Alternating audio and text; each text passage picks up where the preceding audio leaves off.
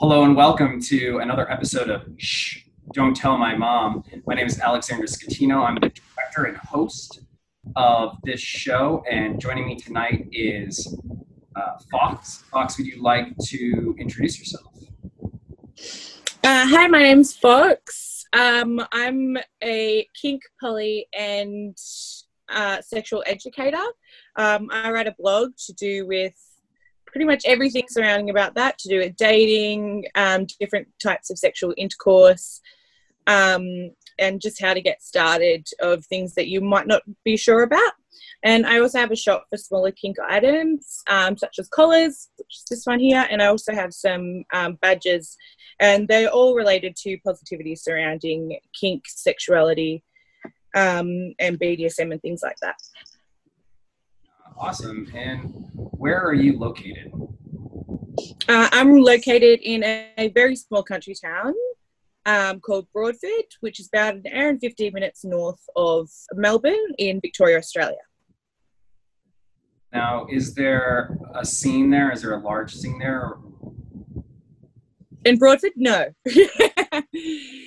In Australia, absolutely. In Melbourne, very much so.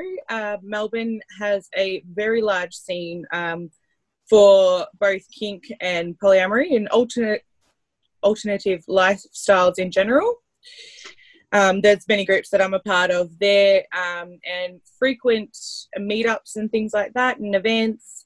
Obviously not at the moment with COVID, but we are starting to move forward to start being able to plan some smaller events. So there are some dinners and things like that that are coming up. Sweet. And have you been able to stay in contact with your communities during this time? Yeah, absolutely. One of my friends, for polyamory specifically, actually has a dating app, which you can use to communicate with people in the scene. And the polyamory scene in particular is very close friendship-wise. So I'm friends with all the people that I've been in the part of the group of for nearly 5 years now. And for people in the polyamory scene, there's very much there's like a Venn diagram of kink and poly, and the middle section is quite large. So there are definitely people who are into kink who are polyamorous as well. For me, I think it's to do with just being open-minded, and not limiting yourself to different kinds of sexual pleasure and things like that. So there's very much an overlap between those communities. And I think that's how we stay in touch as well, because I think as soon as you're open-minded, then people will basically come together and you're stuck with them for the rest of your life, because we're all so accepting. So they become friends very quickly and they stick around. That's wonderful. I'm glad you have your scene and have the ability to have a lot of support inside of your sphere, inside of your relationships created through polyamory, and from that, other kink and other groups. Yeah. Now, with support, I know we were talking before that you are someone who provides a lot of support in these groups. What role were you in again with this? You were saying something about this polyamory group that you... Yeah, so my friend runs a group called Polyfinder. They also have a dating app for that, which is live in America as well. So it has expanded that far as well. So what I do with these groups, I have the term poly ambassador, which is a loose term, but basically what it means is when I go to events, I go to most events, I work on the door, and the main thing I do is I'll walk around the events all night. And if I see people who are sitting by themselves, anyone who looks a little bit nervous, like there might be a couple in the corner that are looking a little bit scared, that I'll make an effort to go and approach them and say, my name is Fox. If there's anything that you are scared to ask or you want to know but you are unsure of who to ask, you can ask me literally anything. I'll answer your questions. and point you in the right direction of what you want to do. And it will also help you find out whether this is the right place for you. And if it isn't, which is perfectly fine, then I can point you in the directions of other groups which might be better suited to you. So if they were at a polyamory meet, but they are more on the swinging scene, then I have friends and connections that I can push them in that direction a bit more. Yeah, that's great. I like the focus on relationships that you have. You seem to be a knowledgeable person in relationships. Do you have any like top questions that are asked you at these events? Things that come to your mind right now that that might be something that would give value for the viewers watching this? I suppose a lot of people have a slight misunderstanding of what polyamory really is. So polyamory doesn't actually have anything to do with sex.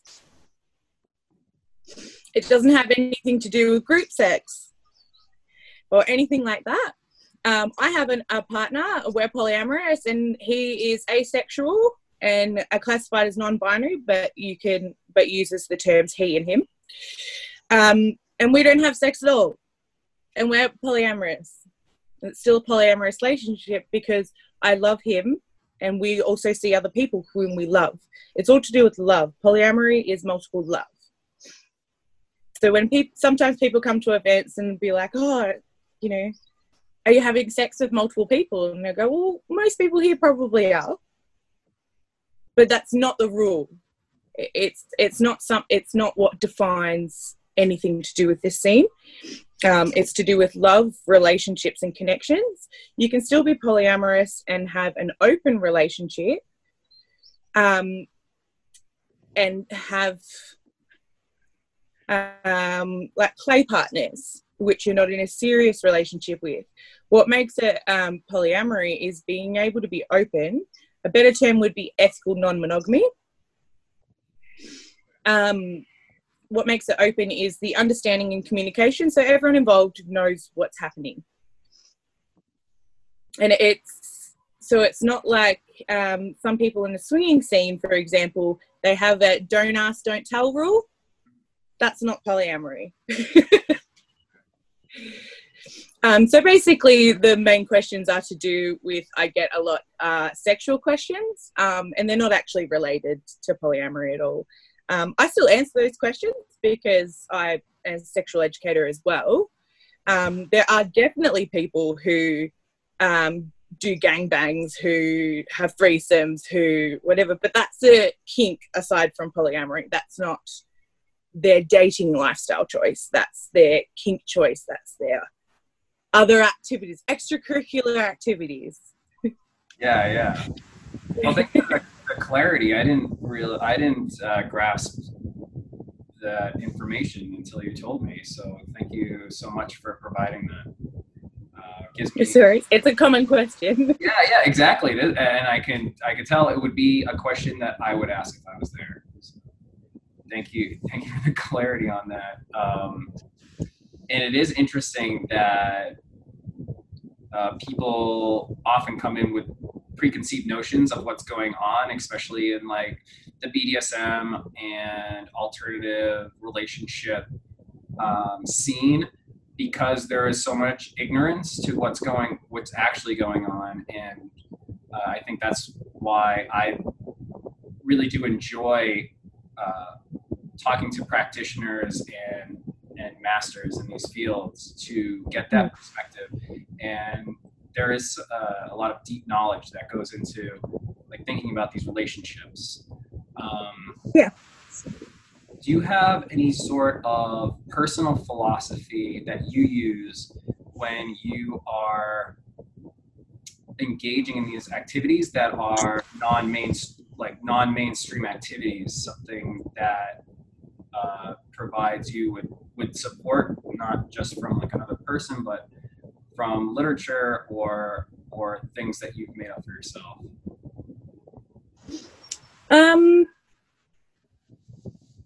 Something that I would live by is to basically try your hardest to live in a way that actively gets in the way of causing other people physical or mental harm. And when I'm talking about physical or mental harm, I don't mean a bit of bruising from spanking or anything like that. I'm talking about more permanent harm. So acting in a way that in your mind you are always stopping yourself from getting into situations where that might happen. Because very often things like these can happen by accident just because we're not thinking about it too much. So things like if you're doing kink and you're not doing the right aftercare. So before even starting kink, a way that you can stop that situation from occurring is going through your aftercare plan with the person first. So you're acting in a way that actively stops or limits that experience from occurring. Okay. Yeah, that's some awesome insight that you have on providing that care. And it's something that I can work on more, and I feel like most people can work on more, is that attention to detail. And that it's just talking. People forget that bit. They get a bit caught up in the physical aspect and they get a bit excited. On my blog, I have a form which is free to download for everybody. And what it is a scene negotiation form. So basically you go through circle tick boxes and of what you're happy with, what you're not happy with, what kind of aftercare that you need, and check-ins after aftercare. So if you need to check in after 15, 30 minutes the next day, that kind of thing. And so something like that facilitates people who aren't as used to performing kink and receiving kink. People who are more experienced in the scene already have those things down pat. So it's more for the beginner type people, because everyone has their own way of doing it once they develop their own kinks. To the point where when they go out and meet somebody, they're already having that discussion before they even bring that person home. But for new people, this kind of thing is really good, because if you're nervous about having that discussion using the words that can make you feel a little bit embarrassed, all you have to do is basically send them this form and they can fill it out, and then you have all the information right there. Because there still is that embarrassment that a lot of people feel when using particular words and things like that, which is just a social barrier, I suppose. Subculture. Yeah. It's a taboo issue. It's easy to get out of, but if you are like that, then you need a way around it for things like kink, because the communication and being really clear is super important. Yeah. Well, thank you for providing that perspective. And how would I find your blog? So my blog is www.hacks, so HACKS.com. Great. And you also said that you have an Etsy and that you are creating products for the scene. Could you speak more into that process? Sure. Well, because it's COVID as well, I was looking into it beforehand, but I was still working. I lost my job to COVID, which most of us have, so we don't even have to speak much about that because everyone's pretty much in the same boat right now. And it's something I've always been interested in. I started off with badges and things like that. So there's different little badges, and I got a big badge maker, which is super awesome to use, and it's like really like cathartic, because when you're making badges, you've got this like massive handle that you go kunk kunk. And I'm a very crafty person, and I've done artwork and paintings and stuff over the years. I'm always creating stuff for my family. I now have 4 nieces with another niece or nephew on the way, so I'm always creating things, knitting things and things like that. I grew up with ADHD. The first thing that my mum taught me how to deal with that, because she used to get really annoyed about my fidgeting on the couch when we're watching TV, was how to knit. So the way that I was able to deal with my ADHD and things like that was to have something else in my hands, which completely stopped any other fidgeting and things like that. Obviously, people with ADHD are on a spectrum, so there's some people that that's not going to work for, but it is a really good way to combat that. So I've always been creating things with a lot of support from family and things like that. It's also a super validating thing to do. And then I've been a part of the kink and poly community for 5 years now. I'm 25 this year. I think it's, so maybe I was 18 when I first started learning more about it. I grew up in country town, so I knew nothing besides the fact that I liked everybody as opposed to just male or female. Yeah. And I started making different things. I did paintings for one of my friends who's a sex worker. So I've done paintings that are up in brothels around Melbourne. Oh, great. And so I started getting into the kink things there. And then these holidays, my partner bought me a sewing machine. And then I was like, awesome, I've got this sewing machine. I can make stuff. And the first thing that I thought of making was kink-related things, because that's my life. Yeah. So now I make things like these collars. So this is one that I've made myself. I have heaps of collars. I just keep making them. So even if you don't buy them, I'm going to keep making them, people. So, because it's something for me to do as well and keep me occupied and sane during this current time. Yeah. So I make badges, collars. I've started looking into like adult bibs, like for little play, which has been fun to do. I actually think I have one here. Isn't it the cutest? Oh. But yeah, it's mainly to keep myself occupied, and as I make things, I just put them on the shop, because otherwise I have a lot of things around me that I don't need. Yeah. And I just keep churning them out. Yeah, for because sure. it's not so fun. When I create things, that's why I'm going more and more digital. Yeah, if I want to lighten the load, I have to do that. Create some way on the computer, because it keeps everything nice and compact and small. But I still have. Something I started doing in the last few days is basically turning nudes into artwork. Or like on my iPad, using Procreate. So I'm turning them into a kind of like manga theme artwork, which I'm really enjoying. Yes. And it also looks really cool, because when you like when you take a nude with somebody or something like that, which I don't condone for people in general, try to do it with partners and people you know. But when you like draw yourself and you smooth it all out and you look at yourself and you're like, oh yeah, that's me.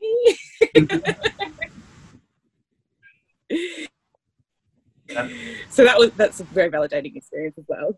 Yeah, it sounds like you have like a new service that you can start advertising, is turn those nudes into send me your nudes.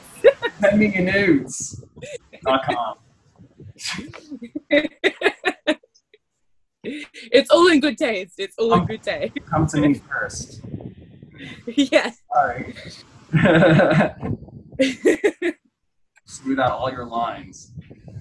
Well, good. I'm glad you're having fun and you're creating in this time. I know when I create that, sometimes I get into that flow state where I stop thinking about time and really get into those projects where I lose touch with time. Do you have those sort of experiences? Yeah, absolutely. I have no idea what day it is. The only reason I know what day it is today is because you're calling me. Otherwise, I'm just doing stuff all the time to get through. I have long-term health issues, and so I've been waiting to get into specialists, because obviously no one's really working and they're a bit scared to see patients at the moment. So to help me get through to that date, I've been completely distracting myself and absorbing myself in my arts and craft, which is really helpful. And also, if you do have long-term health issues, when you make something and you have the finished result in front of you, it's very validating, because obviously long-term issues can make your brain a little bit low on a regular basis. And so creating things and having something finished pretty in front of you, it gives you that boost to say, oh, I created this, this is something my body can do. And it helps you just get through a little bit more. That's inspiring, and I'm sure there are people out there currently that are searching for the thing to do to get them through hard times and hard body times. Physically or mentally, it doesn't matter. The validation is validation. Yeah, nice, lovely.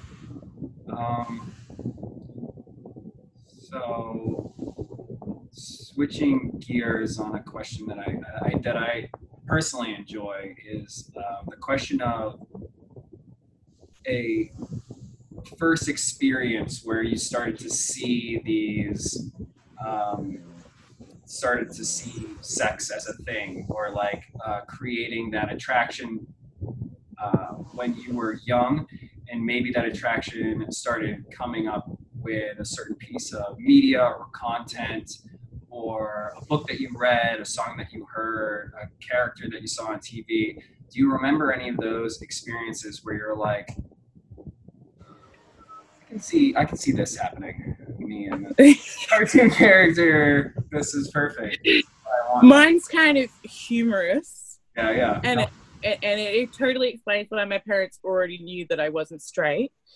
It's because I kind of jumped in to sexual things straight away when I started going through puberty. I was young.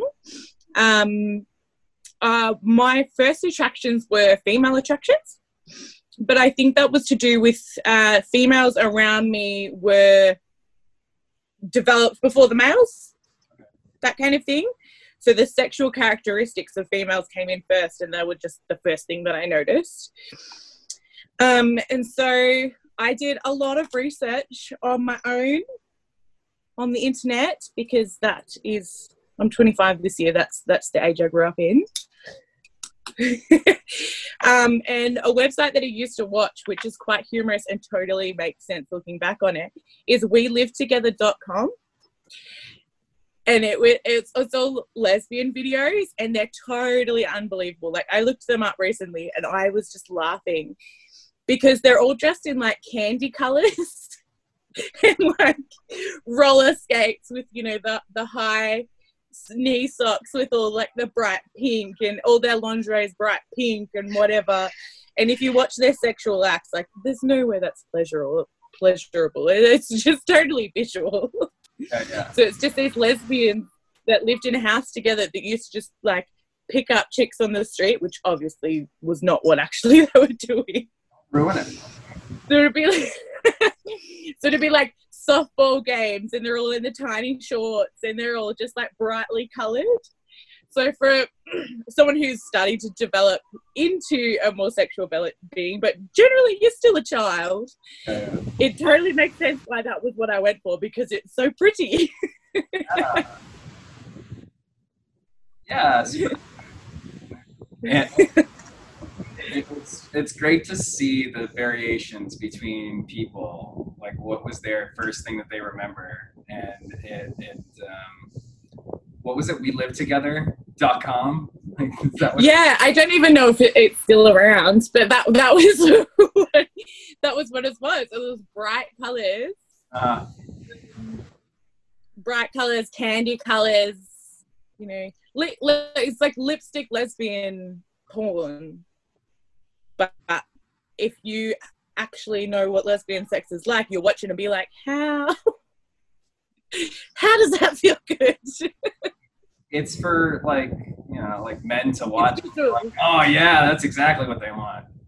Yeah, it's like when you watch people do cunnilingus in porn, and you're like, they're barely touching it. Yeah.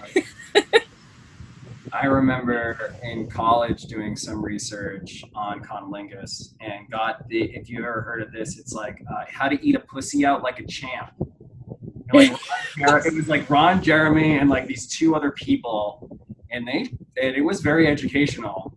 I would recommend it to anyone who could find it. But it was totally not. Ron Jeremy, though, like, that is bitter and stuff. That was very, yeah, they were like. I would actually trust that a lot more than anything else. Oh, yeah, they were making fun of it. It's like this, they would do it. They would be like, this right here, this is nothing. This is just for porn. Like, they were porn stars doing it. There was a guy who was like super well read, and then there was a woman who was a sex coach or something, and then they had Ron Jeremy at the end, and he was totally the worst out of the three, but he was there, and it was you know, at that point, it was like kind of cute. It was just like, oh, Ron, yeah. Thanks. Thanks, Ron. Yeah, thanks, Ron. Yeah. So if anyone wanted to look up how to eat a pussy out like a champ, it's like a thing in my life from the internet. That's pretty funny. Was we're in this together? Was that Australian or was that American? Like, do you remember? Oh, it would have been American because like softball and things like that, like, are not a thing here. Okay. Yeah, I was like hoping. I was kind of visualizing these Australian people doing that, and people in America going like, "That's exactly what they must be doing in Australia. They're just picking people up at soccer games." No, it was very, very US, very like Beverly Hills type girls. So, and then in your development, you're saying that really led you down that path that brought you to where you are now, which is this open-minded, authentic person who's contributing to other people's development and growth in this field. Do you have anything that you'd like to bring up or talk about before we conclude this first taping?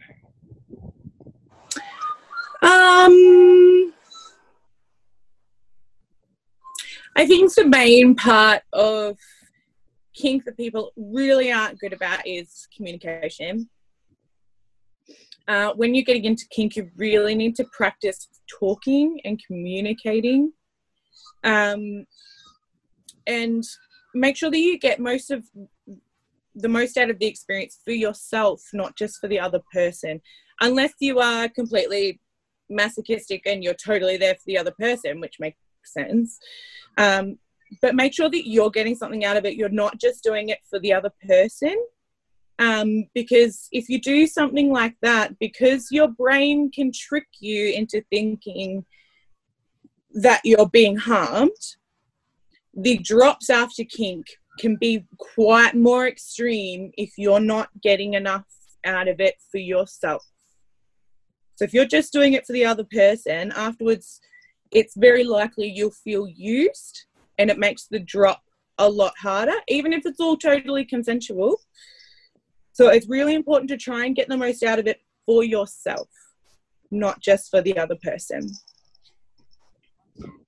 Well, thank you for those closing words. Do you want to, once again, tell people where they can find your work, and then I'll conclude the episode. No worries. So my website, which is my blog, is foxhacks.com. So www.fox-hacks.com. You can also find a link to my shop on there. There is a tab on my website which will link you through to my Etsy shop, which is called Fox Hacks without the hyphen. So you'll find all those links within that website. This afternoon there is a blog post coming out on pegging and anal sex. So if you want to, for beginners, if you don't know where to start with that, then that will be the place to go. Give you step-by-step instructions, including a list of what you will need. Oh yeah, this is the stuff that I need. I need to know more. I need to be the most educated person I can be to support myself and everyone I come in contact with. Anyways, my name is Alexander Scatino. I am the director of islandoftaboo.com, and this was Shh, Don't Tell My Mom. Guys, have a great day, have fun, and be well out there. Thank you so much.